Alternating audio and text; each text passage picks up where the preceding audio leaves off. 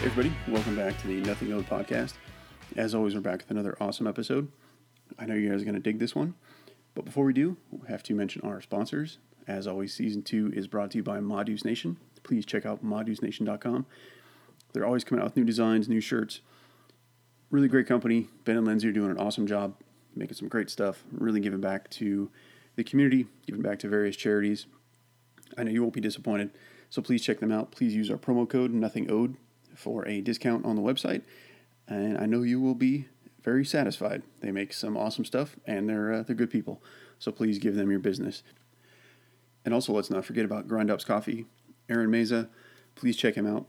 He's making some awesome coffee. He has a nice apparel line too, and he's also giving a charity. Please check out Grind Ups Coffee. Aaron Meza, you won't be disappointed. And I always like to say, Aaron is not just rebagging generic coffee. He's actually taking the time to design the roast. He's picking the beans. So he is actually designing a specific blended coffee that you can't get anywhere else. And I think you can tell the difference once you try it. So please check out Aaron Meza at Grind Ups Coffee. And like I said, he also supports a canine charity, which is very cool. So if you go to grindupscoffee.com, they have links to all their websites and all the charities that they support.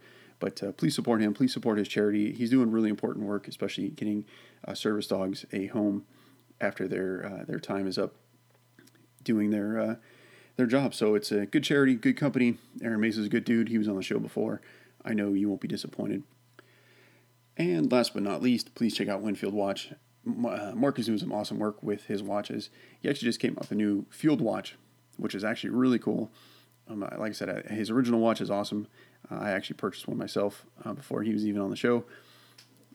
Very satisfied with the watch. It's an awesome design. Very cool. Very durable. It's a kind of a field watch style, but he has a newer watch, which actually is a good complement. It's a little simpler design. Doesn't have the rotating bezel, but still very legible. Very much still a field watch. But please check it out. Please check out Winfield Watch. I know you won't be disappointed. And like I said, Mark is doing awesome work over there. Good company. Really proud to have them as a partner on the show. And also, too, like I said, they make good stuff. So he's a good guy, good product. I know you won't be disappointed. So please also check out Winfield Watch. All right. And with that out of the way, let's get into the show. All right. Thanks, everybody.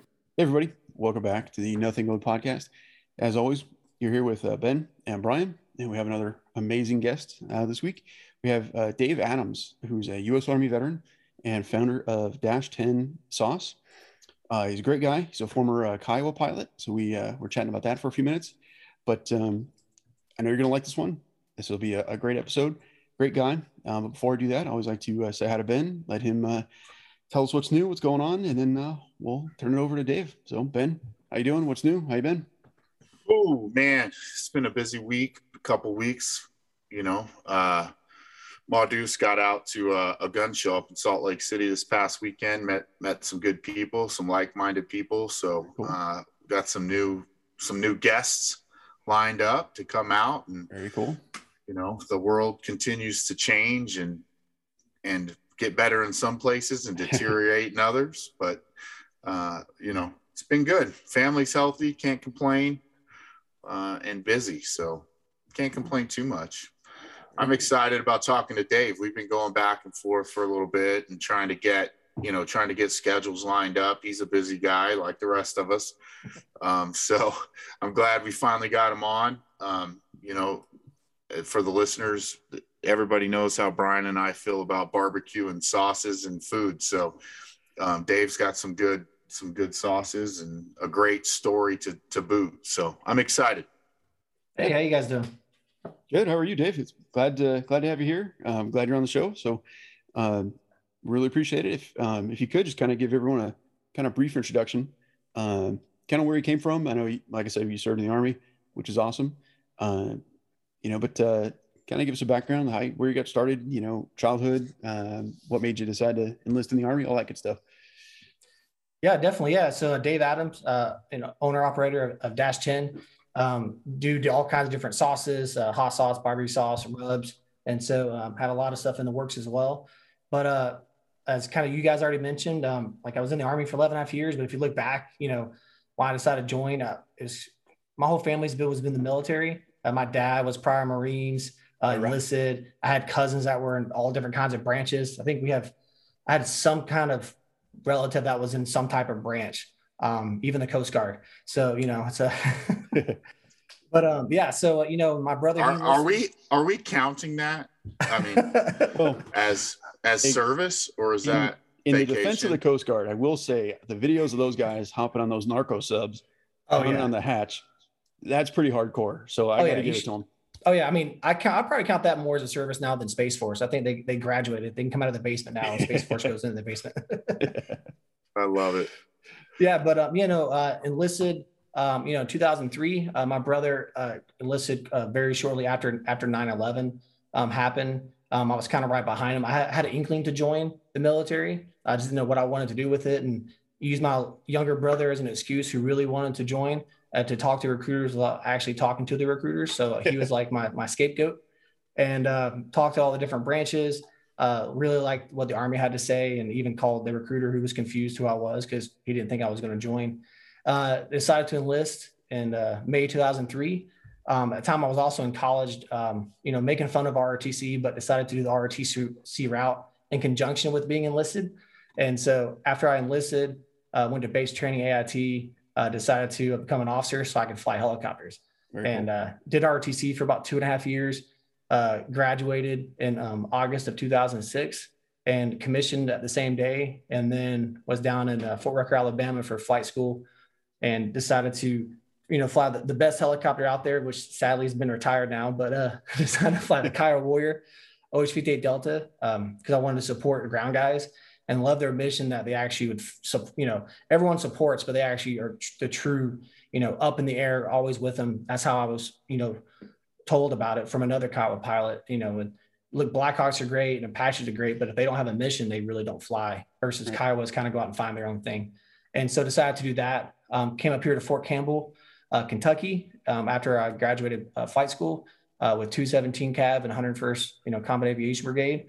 Deployed to Afghanistan in March of 2010, and then for a year in RC South out of Kandahar, and got back from there. And that's where kind of the story kind of picks up with hot sauce a little bit, where my mom came up with a recipe of hot sauce like back in the 80s because she thought no flavor existed out there that she liked for hot sauce.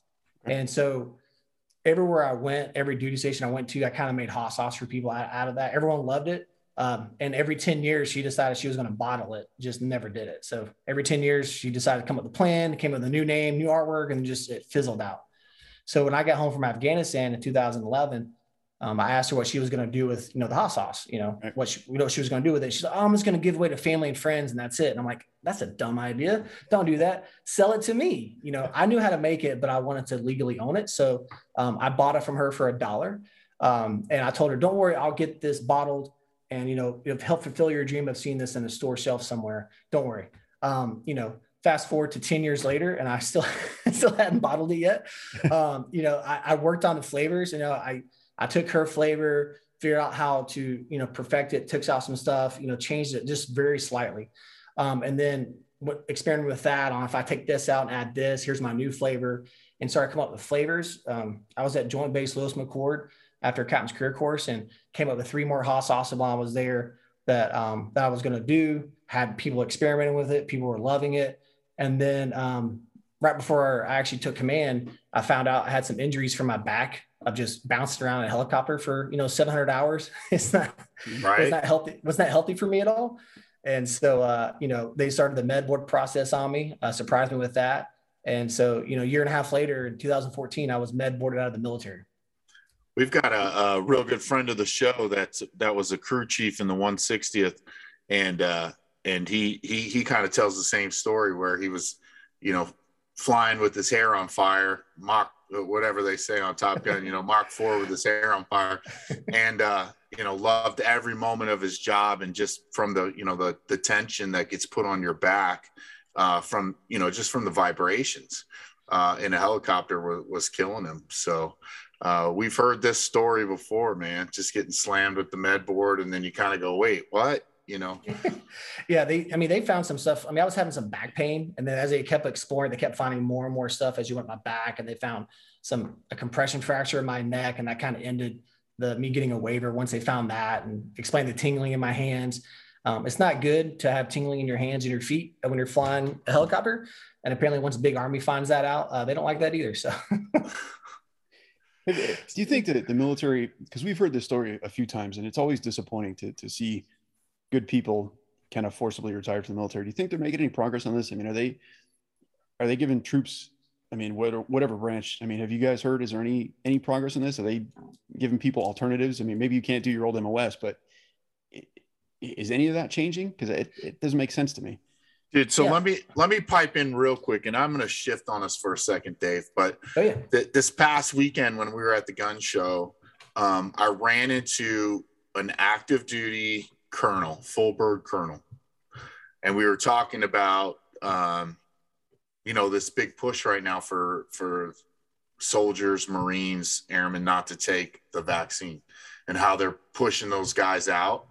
And he said to me, and this could be completely conspiracy theory, but he said to me that they're pushing this so big in the armed forces right now because they're trying to segregate out the people that are like-minded, that maybe are on the conservative side of things, that they don't want them in the military because the current government situation needs the military to back them. So that the more that they flush out experienced, hardened soldiers, one, and then anybody that's of conservative mind thoughts out, they'll have a military that will back the current government. And that's why you're seeing all these, they're just flushing out these guys that are just even questioning the vaccination. And then also flushing out guys that are experienced, and you're seeing these people in leadership roles that are probably not the best fits for those leadership roles. So conspiracy theory or not, I don't know, but it sounded good. Yeah. And I would say with me, whenever they decided to med board me, there was talk, that I could reclass. I mean, I couldn't fly a helicopter again. Right. Just, having that tingling sensation and numbness is never good when you're flying up in the air, especially when you have all this armament and stuff with you and your co-pilot. And so, I mean, they did talk with me about, if I could stay in, I could fight it. There's a chance I could rebranch into a different, to something else like supply or logistics or anything like that. But they said I would never fly again. And that was kind of like the tradition. Or they said I could stay in, I would have a waiver for my back, but just with the standard normal everyday getting beat up with wearing anything heavy in the military, and the way my back was, they said it was not a great combination. So they said I could have fought it, but the likelihood of me winning that was very slim. Or if I did win it, I would definitely rebranch and would not be in the aviation world anymore. That sucks. Yeah, I just like to ask. Who wants to be supply? I did actually do S4 for a little bit while I was in aviation, but yeah, I agree. Who wants to do supply? Stupid. Well, that's where you get your boots and your ammo and your chow. Yeah. I mean, it's exactly. Yeah, it's kind of like my day job right now. Actually, since I'm a sales manager, I actually deal with supply all the time. So where are you at? Are you in Texas? Do you live in Texas? No, I'm actually I'm here in Tennessee, in Franklin, Tennessee. Yeah, just south of Nashville. How do you like Tennessee? Oh yeah, I love it a lot actually. So when I was stationed at Fort Campbell for a few years, and I was getting out of the military, I saw a job that was, all we saw was Franklin, Tennessee. It was, ooh, we love that place. And so that's actually the reason why I pursued that job, was because of Franklin, Tennessee. So oh, very cool. Oh yeah. Plus we don't have income tax. That's really great as well. Ooh, yeah, that's how we are in Nevada. We don't have to pay any income tax. State income tax. Yeah, state income tax. Perfect. Yeah, I'm the oddball out here. Yeah. Brian lives in the communist country of California. Oh yeah, got to dodge those poop on the street and taxes, right? Yeah, it's out of control out here. I mean, that's a whole nother show we could do, but it's just insane. But it's not my show. We'll talk about that another day. So all right, so let's talk about that. You got med boarded out of the military. Now, what was your job that you jumped into after you left the military? Yeah, so I decided to talk with everyone. It was either I could be, make something in like production, or, sell something. And so decided to do the sales route, and worked for a printing company, selling labels, actually, like pressure sensitive labels that go on products. Started that in October or September of 2014, and I actually did it for 6 years. And during that time, I was slowly working the hot sauce angle as well. It was just really back burner and just getting everything lined up. And it was just taking years. Heck, we decided to go with our name Dash 10 actually back in 2018, which I can go into how that came about, because I was going to call it Drumstick Signature Sauces. It sounded really cool because, chicken wings, all that stuff. But talking with some people, they couldn't figure out if it was like a drumsticks hot sauce or drumsticks as in like drums. Right. And so people who can't see, I'm drumming my hands on the screen. But yeah, and then it turns out actually a place in Chicago, it was actually called Drumsticks. It was a restaurant called Drumsticks. And I was like, ooh, that's not good. And then they even had their own hot sauce and barbecue sauce. And I was like, oh, that's not good either. And actually they called it Drumsticks Sauces. And I was like, okay. Ew. And so we decided we had to come up with a new name, because I talked to a lawyer and I never got anything trademark. I never did anything but have a Facebook page. And so learn you need to protect your name. And so that got us actually looking at what we should call ourselves moving forward, and looking back at our roots of, military, being that for 11 and a half years total. We decided to kind of do the military route of naming, and decided to name it Dash 10 in 2018. Okay. And what that's kind of derived from it, and, Ben can probably tell you, anything with a training manual in the military, it'll say TM, a bunch of numbers, and usually always ends with a Dash 10 to indicate that it's training someone how to use something. And in flight school, obviously we had a manual of how to operate the aircraft, and we always called it Dash 10 for short. And I just remember all the time is, hey, where's your Dash 10? You got to have your Dash 10. Make sure you have your Dash 10. You have to have your Dash 10, and had to have it everywhere you went. You had to have it for all your classes. You legally had to have it when you flew, even though you're supposed to memorize it, but you still have to have it in case you need it. And so it was a requirement for you. So we decided to name our company Dash 10 after that, as in, just like we even have a little thing that says, just like a Dash 10 operating manual is required for Army aviators, Dash 10 hot sauce is required for your food. And so as we came up with that name, I love it. Didn't really launch it then either, but came up with a new name when I realized my old one was bad. And I like the name a lot better now. Even looking back, comparing the two, Dash 10 is way better than Drumsticks. Great name for a band though, if you want to come up with one. But yeah, so that was 2018. And then just moving forward slowly, come up with more recipes. We were trademarking all the names. I was even paying trademark fees, because even though in 2018 I trademarked, Dash 10 and my LLC I started, I was having to pay those re-up fees every 6 months, because we trademarked a lot of the hot sauce names, like 7 of them. And so every 6 months, since I wasn't using it, I had to pay a re-up fee for that trademark on that hot sauce. And that adds up. Can you talk about that process a little bit? So you said you have to re-up every 6 months your trademark. Is that, and you said because you weren't using it? Correct. Yeah. So I believe it's 6 months. If the trademark lawyer that I love, if he's listening, and I can plug him, he's amazing. If he's listening, sorry if I got the dates wrong, but yeah. So I applied for an initial trademark on like Dash 10 and out front, Sears, one of my hot sauces, Spike Knock, Green Machine, Promotable, like applied for all those. They got approved, but I did it for an initial. I'm not using them currently, but I plan on using them. Here's what I plan on using them for. And so I think it's every 6 months or so, you go back and the trademark, USTPO office will say, hey, are you using this currently? Yes or no. And if you're not, you can file for an extension, but it's just another 6 month extension. You have to pay like almost a full price to get it extended again for 6 months. And so, but once you decide to move forward with it, then you have to show them proof that you're currently using it, either through a website or pictures of your product, and then file for, I can't remember the name of it, but essentially stating that you're now using it as intended, like you said you were going to. And then you pay an actual fee for that as well. And then your trademark becomes active. Okay. So then once you go active with your name, is that a recurring fee to the trademark office, or are you set? I'm not 100% sure on that. My lawyer will definitely tell me when that is ready. But I believe once you do that, it's no longer like a 6 month extension, every few months extension. I want to say, I can't remember the exact fee on that. Please don't quote me, and don't tell the lawyer. He'll get mad at me. No, I guess that's interesting. I didn't realize that was the case. So it almost seems like they're trying to prevent people just from trademarking everything. Yeah, and I think you can do the extension for a couple of years actually. So if you had enough money, you could just trademark a bunch of stuff and keep extending it. Okay. And that does prevent people from sitting on a trademark and they're not utilizing it like they're supposed to, and how they said they're going to use it.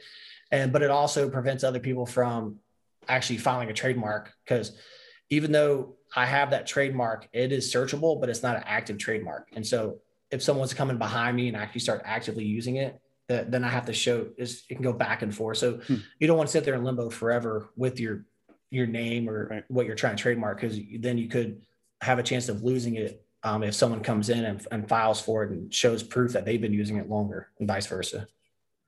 So this might be a dumb question, but if you didn't do that, let's say you just started a company, didn't get the trademark, would you have any protection since you started the company? Say someone went to the trademark office and said, I want -10 as a trademark, even though you were already using it, but you didn't actually file. Is that something that could happen?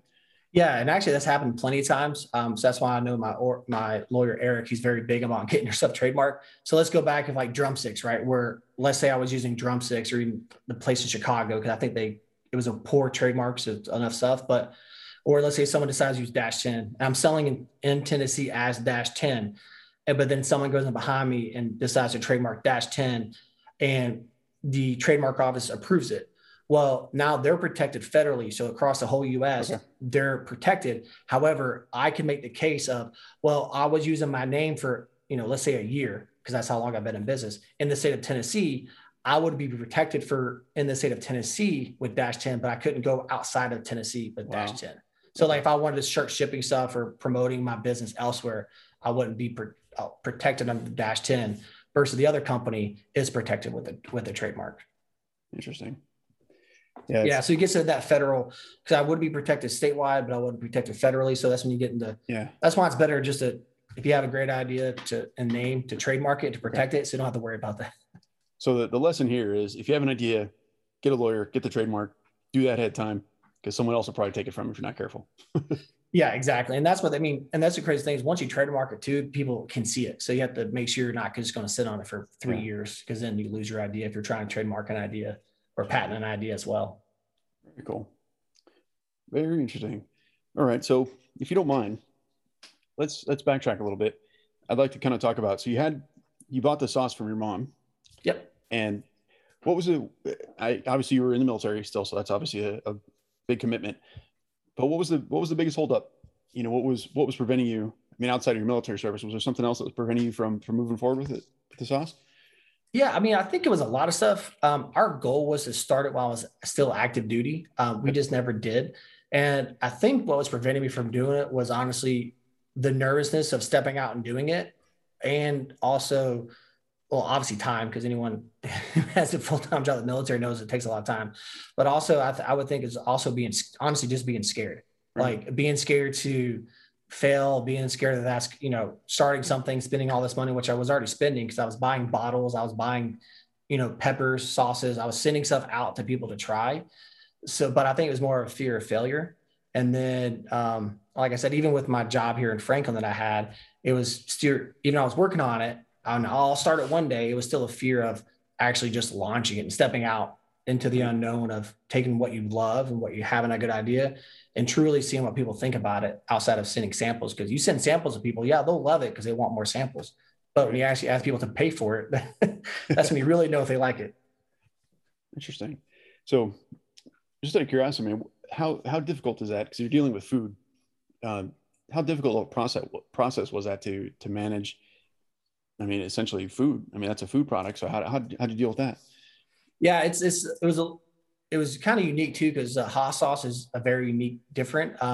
Like most states had what they call cottage laws, to where if, for example, grandma wants to make something sell at a farmer's market, she can make that. However, hot sauce for most states do not fall into that, and is actually a violation of the cottage law if you try to sell hot sauce that way. And so the really hard part that I learned is I did find a great forum about it, actually, that helped me a lot. But outside of that forum, there wasn't a whole lot of websites out there that says, hey, here's how you do a hot sauce and here's your steps. It was like, hey, if you want to start a hot sauce company, it's expensive, don't do it, and it's not worth it. Like, that's the majority. And it's crazy because anytime I looked at breweries, because I worked a lot with breweries, there's a bunch of websites on, hey, if you want to start a brewery, here's your steps you need to take. And for hot sauce, it was like, here's the steps you shouldn't take because you lose all your money. And so it was a lot of research on my own on how to do that. And but the way it says it's food, first thing you have to do is you have to develop a recipe, obviously. Then what you need to do is, for most states, you have to get, actually, I would say for all states, you have to get what's called a process authority, which means you send your stuff out to be tested in a lab to determine pH, how you cook it, it's not going to hurt people, and to get your authority letter that says, hey, the way I cook it, it's not going to be damaged if someone decides to eat my food, because it's a shelf stable product. And so that's why those products can sit on the shelf, because the way I cooked it meets all these different regulations. And I have a piece of letter now that says I'm allowed to do that. Then what you have to do is, based on your state, and I know with Tennessee, what I had to do is, once I got the process authority, I then went with our Tennessee Agricultural Department and went to them and said, hey, I want to actually start making this product. So then I had to fill out a bunch more paperwork for them. Once again, describe my entire process from I walk in the door to I have a finished product on everything, all the steps I did. Once I did that, they approved it. I met with them at the kitchen that I rent space from, because I can't make it at home. I have to rent a kitchen or own a kitchen, and I don't have that much money. And so go to there, they inspect you on how you do your process, and they look at your paperwork, your process authority, everything else. From there, I was able to start making hot sauce. Once I added the barbecue sauce, though, and I added some other hot sauces because they're formulated differently, I then had to register my product with the FDA, actually. And so, seriously? Yeah. So I have like half my sauce registered with the FDA and half I do not. You said, I'm sorry to interrupt you, but you said the hot sauce wasn't FDA registered, but the barbecue sauce was. Did I hear that right? Yeah. So it's how you make it. So you have what's called acidified and formulated acidified, and I'm forgetting which one's which right now, which is bad. But so one means, like, if it's acidified, which means the product and how it's made is unique enough to where the acid is safe, and how I cook it's not going to hurt. So the formulated acidified, unless I mix those up, and someone's going to bash me if I did, the formulated acidified means that there's a lot more fresher ingredients that have a higher pH, and so it's more controlled. And because of that, I have to register with the FDA as a food producer, and then also had to go back to Tennessee Agriculture and get recertified with them. And also I had to take a $300, I think it was $350 class on processed food handling, like the appropriate way to process and handle food. Even though my cooking was the same as before, right now, because I added barbecue sauce and added some other,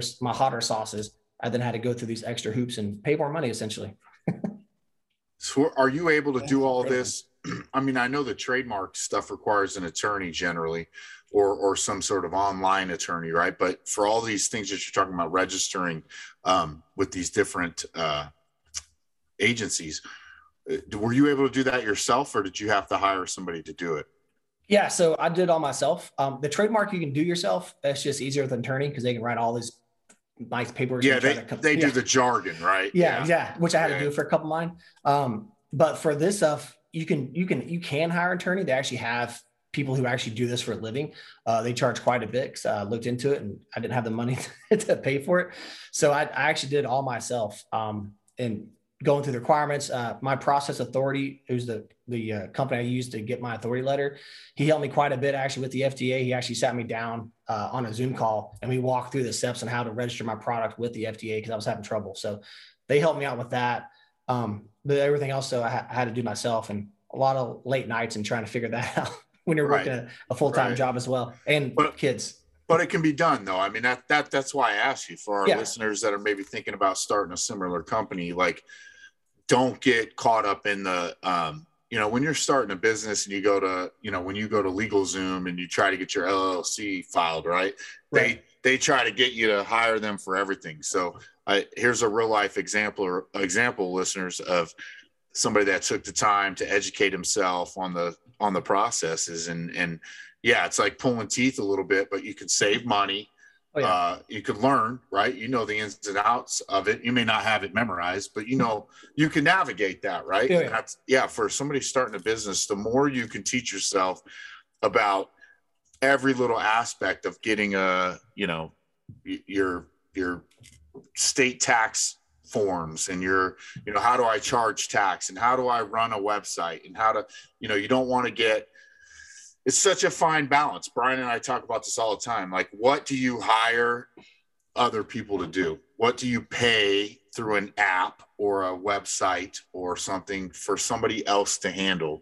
But I think both of us agree that, the more you can educate yourself on all these little aspects, like, you understand the ins and outs of this to a point, right? Right. But you understand the ins and outs and the little minutia of getting this set up and the difficulty it takes to get there. So you probably appreciate every single bottle that goes out with whatever stamp you're approved for. And, Right. It's just a grind, and I mean, in your 5-minute stint there, you touched a lot of things. One, it's a grind to start a business. In particular, it sounds like, I've never tried to start a sauce business, but it sounds like there's a little bit more in depth than, hey, I have an LLC, let's make some sauce. But also you talked about being scared, right? Like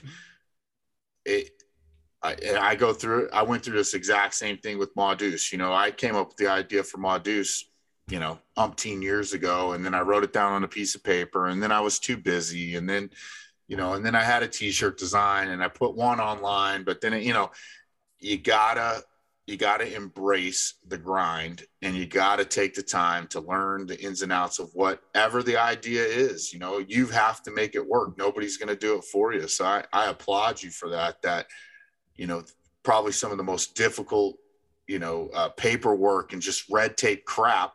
You sat down and you learned it, you taught yourself and you accomplished the mission. So, for the listeners out there, listen to this example and take heed, learn a little bit.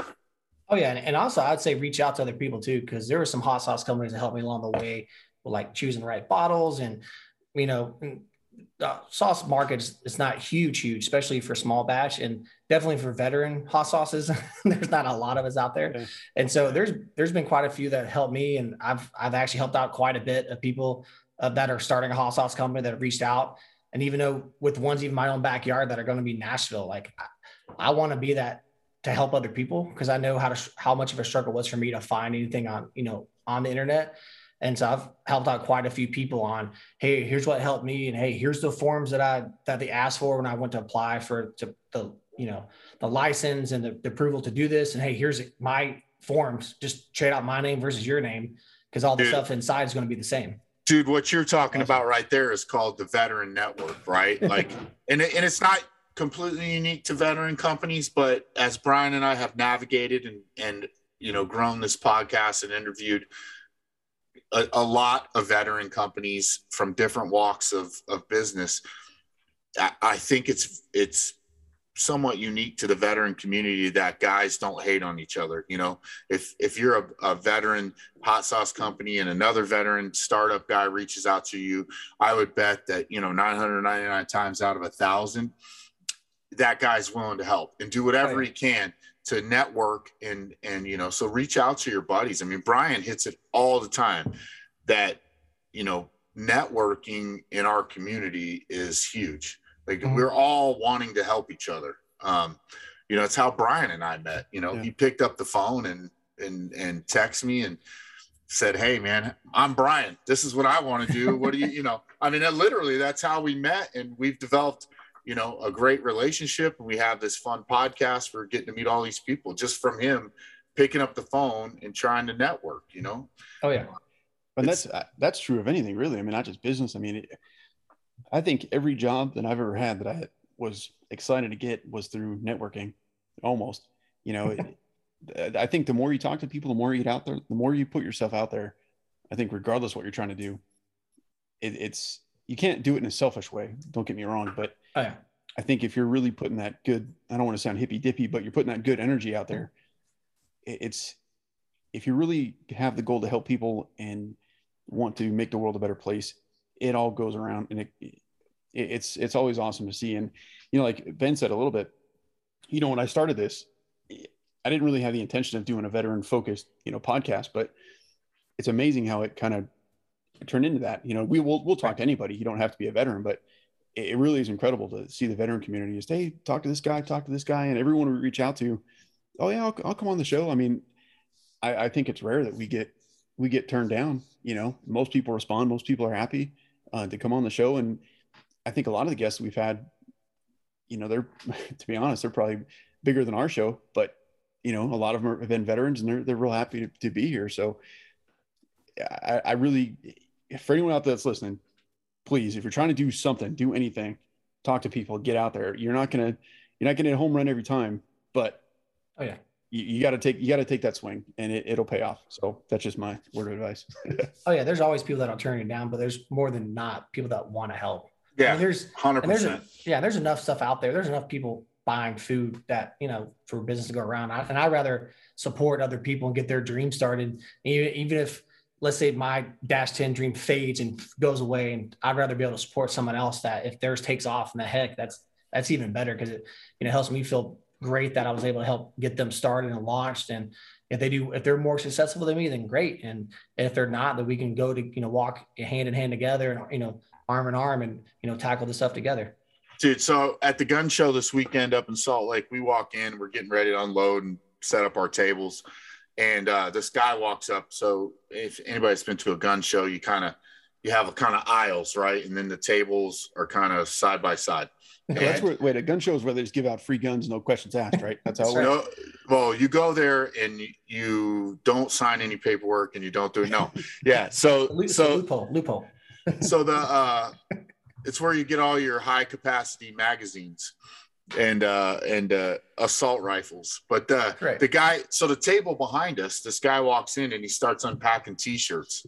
And I'm like, I look at my wife and I'm like, I look around, we kind of walked around. There's 2 t-shirt dealers in the whole gun show, and they put them on tables next to each other. Right. And I'm like, seriously, like, who planned this? Right. Like, and so we start talking to the guy. Come to find out, he's a 11 Bang Bang infantry guy in the Oregon National Guard. Just started a t-shirt brand, and it's a very patriotic.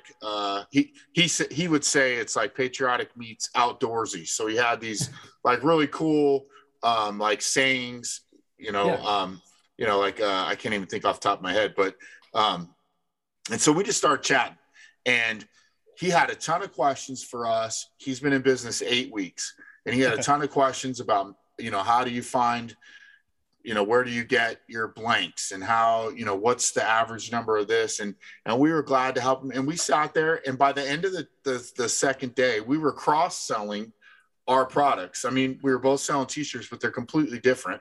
Yeah. And we were cross-selling. We were standing over here. We've invited him to come on the show.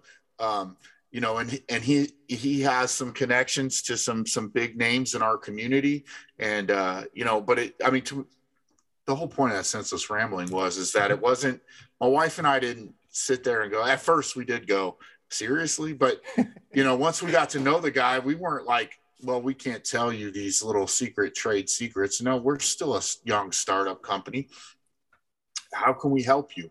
You know, how can I help you figure this out? How can I, you know, here's some advice, you know, kind of things. And it just, you know, I just think if you try to hold that stuff close to the vest and be a greedy jerk, you know, whether you believe in karma or not, I think that comes back to bite you at some point. You know, I think our whole, you know, our whole world right now it's just, you know, my wife, I mean, I love to tell stories, but I walked in the door today from the office, and Lindsay says, gosh, I was at the grocery store, and our 11-year-old was pushing the cart and kind of wasn't paying attention. And some lady, I guess, like kind of screamed at him, like, you know, oh, man, am I in your way? You know, and it's like, what are we coming to that you're in the grocery? Are you in that much of a hurry at the grocery store that you don't have time to say, excuse me, or wait 20 seconds until he sees you that you're, you know, and then you have the cojones to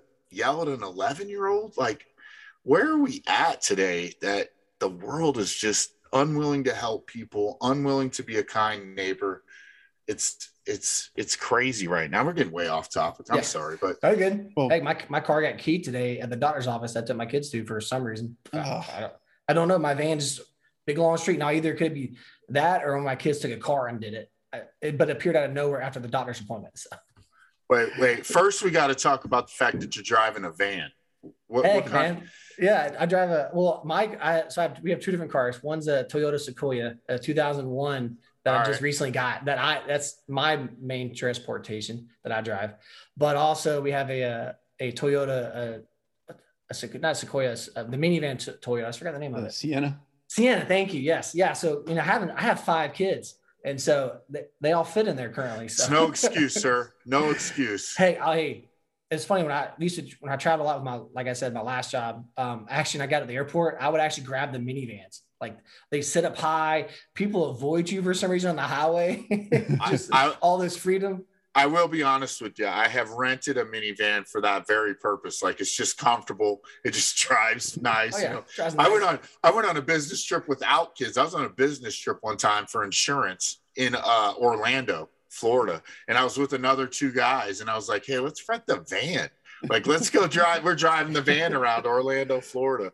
But so we skipped over some of this. Let's talk about your passion for this, for the Kiowa Warrior. Yeah. I know we got some listeners out there that know what we're talking about, number one. But so the Kiowa, what movie? Didn't Black Hawk Down have some Kiowas in it? I think Black Hawk Down had mostly Little Birds in it. It did have. I haven't seen it in years, but I think they had Little Birds. I think more like a lot of the Vietnam era type movies had some old Alpha Chucks in it. The old ones, yeah.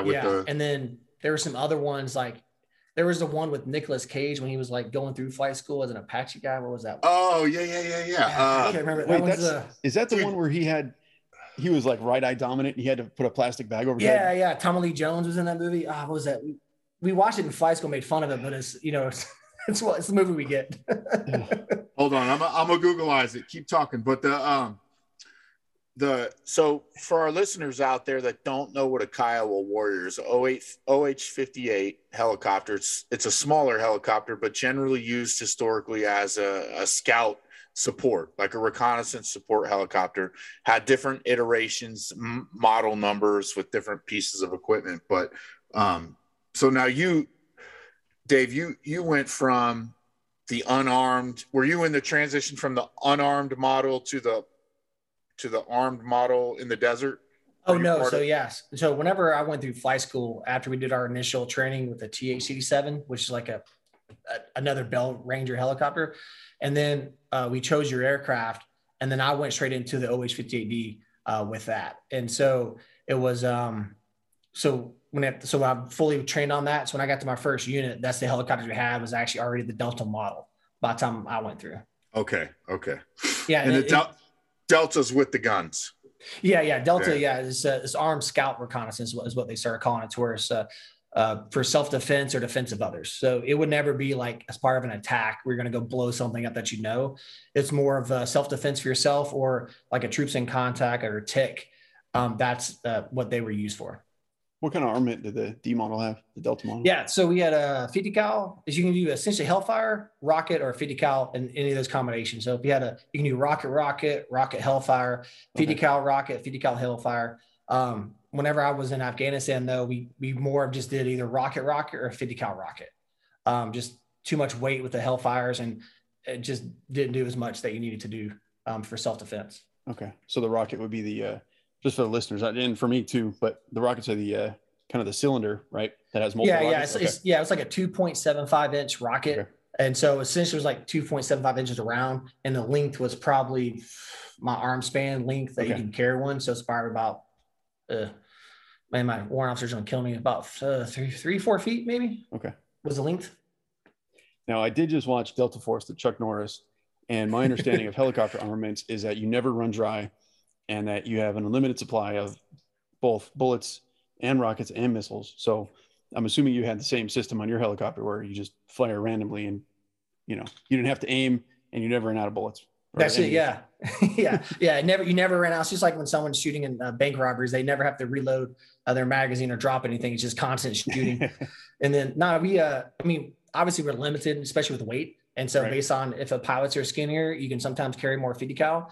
If the pilots weren't as skinny, then you were very limited on your 50 cal. and the rockets, I believe it was an 8 rocket pod that you have. So that was what your limit was as well. And then, but we refueled quite a bit in Afghanistan and did an active, quick, reloads whenever we did have troops in contact. Mm-hmm. And so those guys were, our FARP guys were amazing in how fast they could load. I mean, I would, whenever it wasn't anything important, I would go out and just to learn it and to do it with them. And it would take me forever just to load one without trying to blow myself up. Those guys, could load it and, could load all 8 and reload in just no time at all and have you back off the ground. Awesome. Almost like a NASCAR pit crew. Yeah. Exactly like it, except if somebody messes up, you go boom. So Firebirds. Oh, Firebirds. Yes. Tommy Lee Jones, Nicolas Cage. That's right. I forgot about that. Yeah. It's a great corny movie. Great year. Great year. It's a great corny movie. So the fact that Nicolas Cage was doing movies in 1990 and he's still coming out with B-rated movies is insane. We're getting old. Yeah. Well, his movies now are non-speaking mostly. So yeah, he lives here in Las Vegas or has a house here in Las Vegas. And so we run into him. He has a restaurant here he likes a ton. It's called Vintner Grill. Great restaurant. It's kind of bougie, but it's a really good spot. And you'll see him there all the time, like eating, usually having meetings, and he'll talk to you when he's not eating. Yeah. When he's eating, they kind of put him over in the corner, and I've seen him kind of, you know what, I'm eating. Let me finish up here and I'll come talk to you. But I've talked to him a couple times, just waiting to get a table.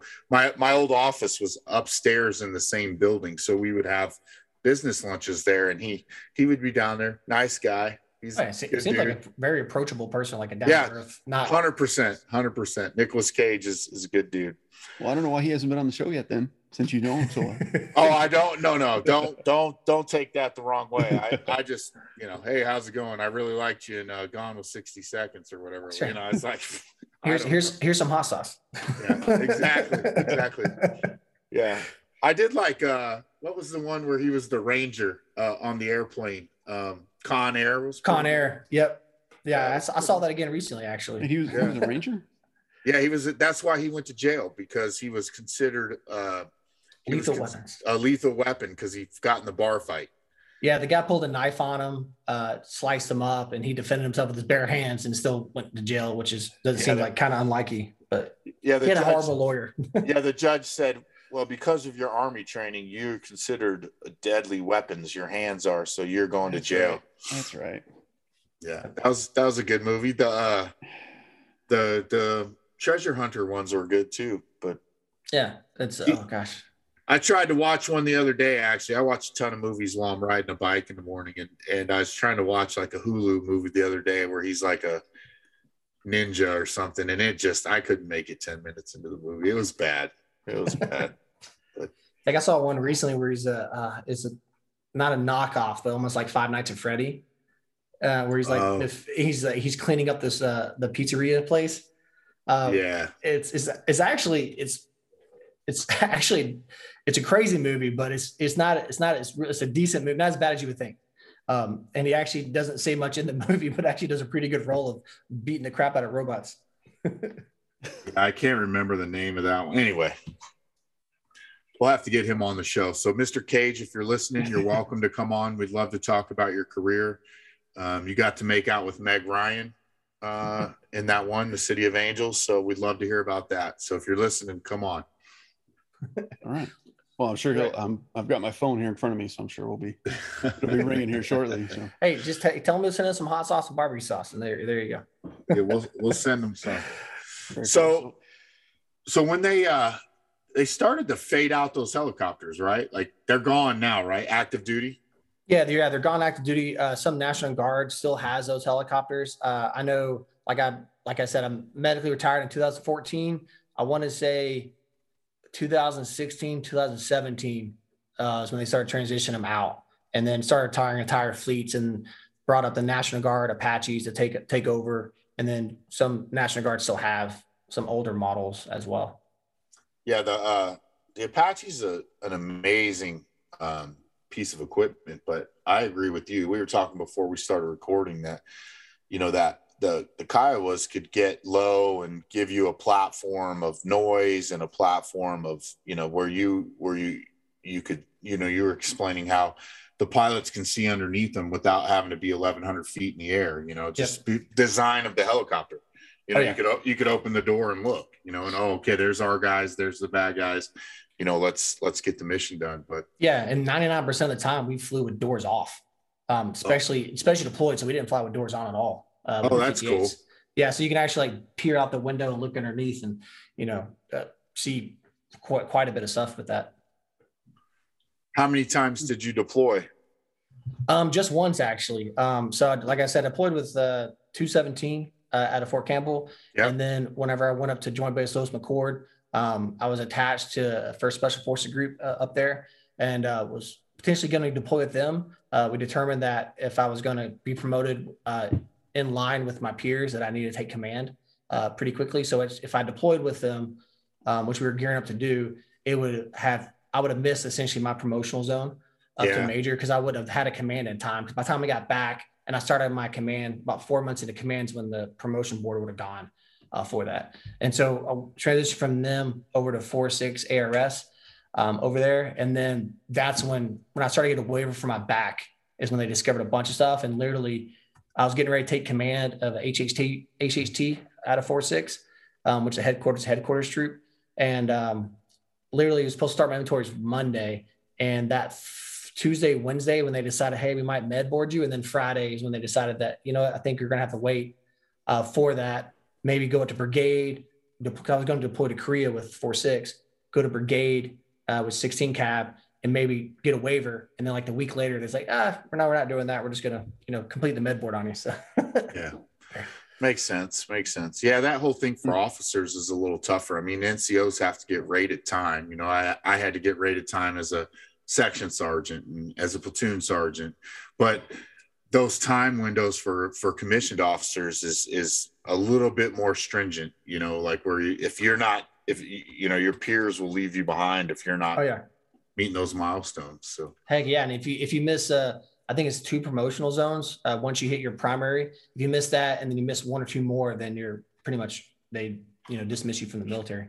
Yeah, my dad was a pilot in the Air Force and he flew a C-141 cargo plane that they transitioned out kind of during his career. And because of that, he didn't get trained on like the new C-17 or C-5 or something like that. So he missed that zone, and so he never got a command. So he's a major, but he never got that command time. So he had to transition. They had to send him back to school. And I don't think he regrets. I think he missed flying, but it ended up working out for him. But yeah, that same kind of thing where hey, we trained you to do this, but we no longer have these planes. Now, what are you going to do? And he kind of fell in that window. Same kind of thing. He missed a, wing command kind of thing. So, but it's kind of weird that not weird, I guess, but the military sometimes just doesn't care about the individual, right? Yeah. And it's sometimes like you said, it's the timing. Depends on when you graduate, like for officer, like for, people that flew helicopters for officers, it all depends on timing when you graduate flight school of what you go to and how many officers they have. If you go staff first versus line troop first, and that all can determine the rest of your path, just all based off, roll of the dice. Yeah. I had a lieutenant one time in a scout platoon. He came in, second lieutenant, came into scout platoon and, and then when they got on the ground side, if you got promoted to first lieutenant, you needed to be like the troop XO, or you needed to like, move to a different platoon and get a different, that kind of thing. Yep. And I had a guy one time that he didn't care. He was like, I'm staying at the platoon level. And he was our platoon leader for about 18 months, which is very, very unusual. Very unusual. We went through his first lieutenant promotion and he didn't move on. He said, you know what? I don't really care. I'm not. I think he wasn't planning on a 20-year career anyway. Right. But he was like, no, I'm staying in the platoon with the fellas. So we had the same platoon leader for about 18 months one time, and it's very unusual. So it's kind of cool. It was good for us because we got to learn how to work with him. We knew what he wanted, how he wanted it. Yep. when he wanted it. And it was a lot easier for the NCOs to maneuver inside the platoon. But yeah, it's a different, those career paths and milestones is interesting, and it's different for every branch, and, especially pilots, right? You got all these different, if you're not flying, you're dying kind of thing. Yeah. So If you're not flying, you're crying, I guess. Yeah. Yeah. Yeah. I mean, when I came out of flight school, I was a captain when I came out of flight school. Really? Or sorry, no, I was right. Yeah. I was not a captain. I was a first lieutenant, and then got promoted within I want to say 4 or 5 months of being in my platoon. Literally got promoted to captain in my platoon, and then got pulled up to staff a few months later. Came out of flight school as a first lieutenant. Sorry, not captain, but first lieutenant, because takes 2.5 years to go through flight school. Yeah. Right. And I spent a few months doing college, gold bar recruiting at my college to get some other people to join. That's perfect. So where can we find Dash 10? Yeah. So you can, on my website, dash10sauce.com, spelled out DASH10 sauce.com on the website. If you're here locally in Nashville, I'm at a few stores that are here locally, nothing national yet, but mostly selling on websites, and then different random markets that I'm at, that I'm selling with. That's cool. So, I'm curious, how difficult was it to go from your small batch to being in retail stores? Was that a big or difficult transition? Yeah, so I'm actually still making everything myself. There's a couple that I've had a co-packer make for me that I thought was going to, like, they want an entire pallet worth of sauce. And so usually what happens with sauce companies is, as they're small batch making like a few gallons at a time, mm-hmm. as you're growing and they're getting more into like the larger retailer space, they either have to make a decision on if they're going to, buy a lot of equipment in order to up their, quantity and how much they're producing at a time, or if they're going to go with a co-packer and they're going to go through a co-packer. And some hot sauce companies go straight to a co-packer as soon as they even start. Mm-hmm. But a lot of them start small batch making themselves, start doing like, a few gallons at a time. And then once they get big, they have to go with a co-packer just because they can't keep up with demand if, big chain picks them up. Right. And so with a couple of the stores that I'm in, I'm able to keep up with demand currently with making it. So I make it right now in 5 gallons at a time is my batch size. So I get about, because I also sell them in 8-ounce bottles too, which is a whole nother conversation. But like most hot sauce companies, do 5-ounce bottles. I do 8-ounce bottles. They're more fatter, so they're shorter, but I promise you there are 8 ounces in there. And so because of that, it's a little different. So I get, out of a 5-gallon batch, I would probably get between 70 and 80 bottles out of each batch. Okay. And so, and then I also have like these little 1.7-ounce bottles, like almost like a mini fridge. If you go in, little shot of juice you got there. And so with those, if I can make those plus my 8-ounce bottles at the same time, then I only get like 60 bottles out of my 8-ounce bottles. So, and if I was to do a 5-ounce, bottle, I could probably get over 100 with each batch, but with the way I'm making it currently, I only get about 70. Sure. So, well, you don't have to answer if you don't want to, but I'm just curious, at what point, how big would you have to get for it to be worth it to go to buy your own equipment, just to open your own, like actual production line factory? Yeah. The expense of it, and some people have done it. There's other, I have a great friend of mine, 13 Hot Sauce. He's a veteran hot sauce company as well. He's actually doing that way where he's still manufacturing himself for everything that I've seen, and he's getting equipment, but he's just slowly doing it. And so I think if you're going to go out and do it huge and do like, hey, I have a massive production facility, you'd have to be in enough stores and have enough demand already that you're following up on in order to pay for that equipment. Right. And most of them have to, borrow the money for that, which I'm trying to avoid, and just do it slowly and not go into debt at all. But if you look at some like Truff Hot Sauce, they're a big one up in Canada. They show how fast they grew. And there's, in the hot sauce community, people love them or people hate them for them. But, they grew pretty big, pretty quick based off their demand. And so, and I've seen other people though that, that they keep small batches and then they get picked up, like Hot Ones with Sean Evans, which, hey, Sean, if you're listening, love to send you some sauce to be on Hot Ones, man. Let me know who I got to send it to. But, like when they get picked up with them, A lot of times these smaller batch guys, what we have to do is usually go with a co-packer just because the demand of how much they want to buy at first, it would take you months and months to do it versus a co-packer can do it in one batch. Interesting. Don't know if I answered your question, actually, now that I think about it. No, you did. Yeah. Yeah. It's interesting. On. Yeah, no, that's totally fine. It's kind of neat to hear the behind the scenes inside baseball stuff. So I appreciate it's always a fine balance, right? Like as you're trying to scale, going from, especially in the kind of product you're making, right? Like where for you to manufacture large scale, like your goal probably is to be in, I want to be in as many retail stores as possible, but right. To go from small batch to that is such a fine balance of, like you said, debt versus equipment versus the relationship with the co-packer. Because from everything I understand, a co-packer, it's on the t-shirt side, it's like a fulfillment center, right? Yep. Where we, instead of us doing the packaging and the shipping and having that personal touch, we've got a big warehouse somewhere that just houses our stuff and fulfills all our orders. Right. Very similar to what you're talking about, where, yes, I want, grocery store A, B, and C to order 10,000 units, every 6 months. But, how do I do that? Do I give up money? Do I give up control to a co-packer, or do I invest in some equipment hoping that I maintain that level? And then at what point are you do you get to the point where maybe somebody comes in and buys you, and then, gosh, man, it's such a world there in that food industry where it's such a fine balance. Oh yeah. Too. And it's plus too, cause I know like some of the sauce, the way I make them, co-packers don't like how I make it. And so I'd have to re-engineer my recipes in order to fit better with their equipment and how they do it. And because my bottle is an 8-ounce stout, I've looked at some co-packers who said, hey, we don't work with that bottle at all. And they don't like it because it has to change all the equipment because the difference is fatter. So it's shorter, it's wide mouth versus, the small mouth of 5-ounce.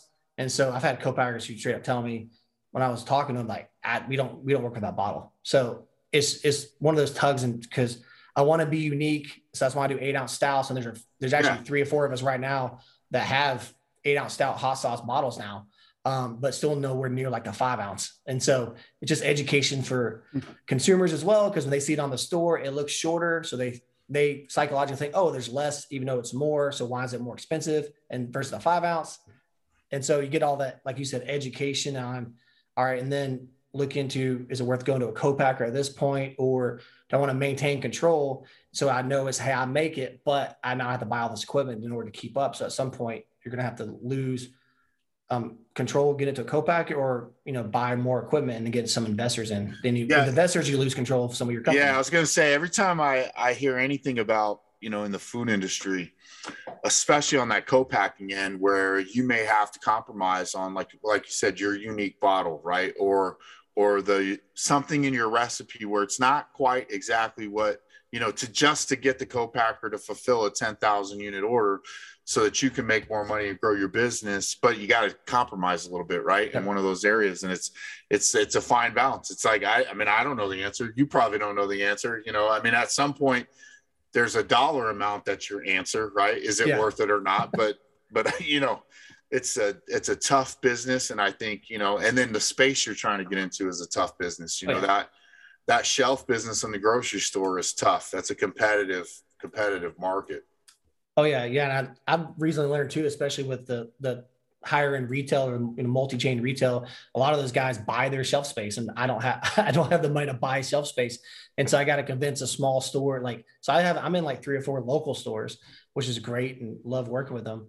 But if I ever want to get into like a, Whole Foods or Publix or Kroger or anything like that, then I got to look at, changing my price structure in order to get the price down where people are used to buying from that store. And I don't want to be on the very, very bottom. I want to be closer to eye level, which then you got to buy that shelf space. Yeah. Yeah. Very cool. That's a whole different show. Yeah. Yeah. You go into a lot more detail about that. Yeah.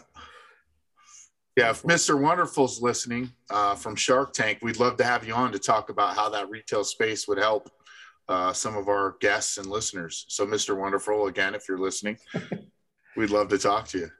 That's right. Or hot sauce. You want to talk about hot sauce? Yeah. Mr. Wonderful. I'm sure Dave will take, he'd like to give you 15% of his company for, not much. for $500,000 or I don't know. Yeah. Actually, I've actually watched a lot of Shark Tanks. I've had people go, hey, you should go on Shark Tank because XYZ. And I'm like, have you guys seen sauce companies go on Shark Tank? Like, you have to have your numbers tight, and you have to gotta be tight. And you can't just be like, I have an idea. I've only been in business for 3 months or a year, and I've only sold 20 grand worth of stuff. They're going to look at you like, there's nothing about you that's unique, especially food. Like, nothing I have is proprietary except for my recipe, but there's a lot of us out there. So unless you have an amazing story they latch onto, which I feel like I have a great story, but if you don't have that story that people are going to buy into a huge amount of, then you need to have your stuff on tight and not be like, well, I just came up with an idea and I've never sold anything, but here's what we project. And you're trying to pitch the sharks because they're just going to, nowadays, especially, they're just going to chew you up and spit you out because they've been doing it so long. Yeah, I think you have a good story. I think you have a good product. And I think, but you're right. For them to invest in a company like yours, you got to be on point. Like they got to see the value, and for our listeners, it's a good point. I mean, I'm not Mark Cuban or any of those guys, but I've done some sales pitches on a business end and sold a business or two. And, you generally have to have those numbers on point and be able to show the person sitting across from you, where the value is. That's what it is, right? Whether you're buying, selling, investing, whatever it is, where's the value? Like, what's the value proposition in the return on investment, right? And you don't have to be a economics major or a business major to, you can be a street smart guy that if you can show the other person, whoever you're talking to, here's the value, here's your return on investment for whatever goal you have to build whatever you're building. I think you can make it work, but you have to show those things. It's a great point. Oh, yeah. It's funny when I watch it, people go like, I have an idea and I've never sold anything. It's like, oh, yeah. Why are you there? You're way too early, man. You're way too early. I love the show, but you can tell, if you've watched more than one season of it, you can tell the guy that walks in there and goes, I mean, unless you have the $1 million idea. Right. And a patent for that idea. Yeah. They don't want to hear what's your sales? We're pre-selling. That's the worst one, right? We're pre-selling. Pre-selling. Our friends and family love it. I'm like, yeah, they love it because they're fans of you, but Jojo down the street might not like you guys. You think some of those people get on Shark Tank though? They know they're going to fall on their face, but they're just using it as a way to get in front of millions of people. Oh yeah, 100%. I saw an episode where a guy actually said that. And they're like, "You don't want to sell?" I was like, "No, I just came here for exposure. Thanks." Yeah. And they still aired their show. Yeah, it gets ratings. Yeah, it does. So hey, man. So we ask all of our guests if they could give one piece of advice to our listeners about. Our listeners are generally people that are debating on whether or not to go from 0 to 1, whether that's lose some weight in the gym, start a business, sell a business, whatever it is, get up off the couch and do it. If you had one piece of advice for somebody that's thinking about starting a business or doing something like that, what would it be? Yeah, I would say find something that you're passionate about. Not just something that you can make a quick buck out of, because a lot of times if you decide to do something like that where you think, oh, I can make money this way, when the times get tough, you're going to want to quit because it's not something you love doing. Versus if you love whatever it is, you love making Matchbox cars, you love making signs, you love making hot sauce. If you love and have a passion for that, when it starts getting tough or a little, it's not going as well as it should, that's when you're going to want to, dig your heels in and grind in and keep pushing forward. Versus if you're just had an idea of something you think's doing great, but you're not passionate about it, when the times get tough, a lot of times you just decide to leave that and quit. So I would say find something you're passionate about, and something that you can also sell, but with starting a business, but find out what you're passionate about and then move forward from that. Versus I have an idea of how I see all these people making money selling pops. Like I have a great friend of mine who sells pops. It was great in Nashville. Wes Howard, if you're listening, love you, man. Popping off toys, probably than that guy. But, he has strong passion about that. And I saw he was doing great. I'm like, oh, but I don't have a passion for that. Like, I mean, it's great. People love pops. I don't love pops unless it's Chris Pratt, which I have a couple of his. So Chris Pratt, I would love to meet you as well. But, if you're not passionate about it, when times get tough, that's when you're going to stop doing it. So find something you're passionate about that you love doing, regardless of what it is. And if you want to move forward with that business or that idea, at least do that. So do it strongly too. So if it doesn't work out, because a lot of us don't, at least you gave it your shot and tried your hardest, and not something that's an idea somewhere on a shelf that you never do. And then 20 years from now, you look back and regret that you never started it. It's great advice. Very cool. I like it. All right. So before we go, if you could tell our listeners two things. One, where they can find you. And then also, I know we didn't really get into it too much, but if you could, before you do that, I know you have some charities that you'd like to mention, some charities that you kind of give back to. So if we could just kind of talk about that real briefly. And then we'll also link the charities, and then we'll link all your media, your social media, and your website in our show notes. But definitely want to talk about those charities before we sign off. Yeah, definitely. Yeah. So, like I said, you can find me in different local stores, but mostly on the website, dash10sauce.com. You can buy all the different sauces and rubs and barbecue sauce that we sell. And then part of our mission that we decided to do is we wanted to give back to veterans. We just didn't know how to do that. And so I don't have my own 501c3. And so what we decided to do is we give to right now 3 main different organizations that we've donated to recently. And so we want to try to not necessarily part of our proceeds, but part of what we give back is to give out to organizations who directly support veterans. And so one of those is Wounded Waters. What they do is Kevin does that. And so he takes veterans, different active duty military, law enforcement things. He actually takes them out on the water. And so the whole point of his mission is to get guys out of their normal headspace of where they're at. That's, depression or whatever, to get them out in the open water, just to give them a chance to have fun, to relax, and just to get them to just, see how other stuff's out there. And so he does amazing work with taking guys out in the water. Another one is Coda Vets. And so they actually directly support veterans with compensation on who needs help with water, power, food, vets who reach out to them. And so Coda Vets are amazing. Gretchen Smith started that organization. And then also my day job, I'm a sales manager for organization, and we have a charitable, actually, it's called Tomahawk Charitable Solutions. They are amazing. They support active duty LEOs, retired military personnel as well, through different hardships. And so that's another great organization that if you look those up, all 3 are amazing, and all 3 support both active duty, retired LEOs, and first line workers. Oh, that's very cool. That's awesome to hear. Yeah, we'll definitely we'll put the links to those charities on our website also. Just one last time, let people know your website, and then what products they can find there. Yeah. So dash10sauce.com is my website. Go on there. We have currently 9 hot sauces in 2 different sizes, in the 8 ounce and 1.7 ounce. We have a barbecue sauce that's phenomenal. It's a ketchup vinegar based combination. So people who fight over that can now use this sauce as the one true and move forward with that. And then I have a hot, like a dry rub that I use. Actually, I make turkeys with and chicken with. It's great on ribs, pork. And then also have a hot sauce one as well called Afterburner. That's more of a hotter one that I use. It has a lot of cayenne pepper in it. So that I use to make hot chicken with. So I have those 10, 12, 13 different things I sell on different size bottles for everyone's needs. Very cool.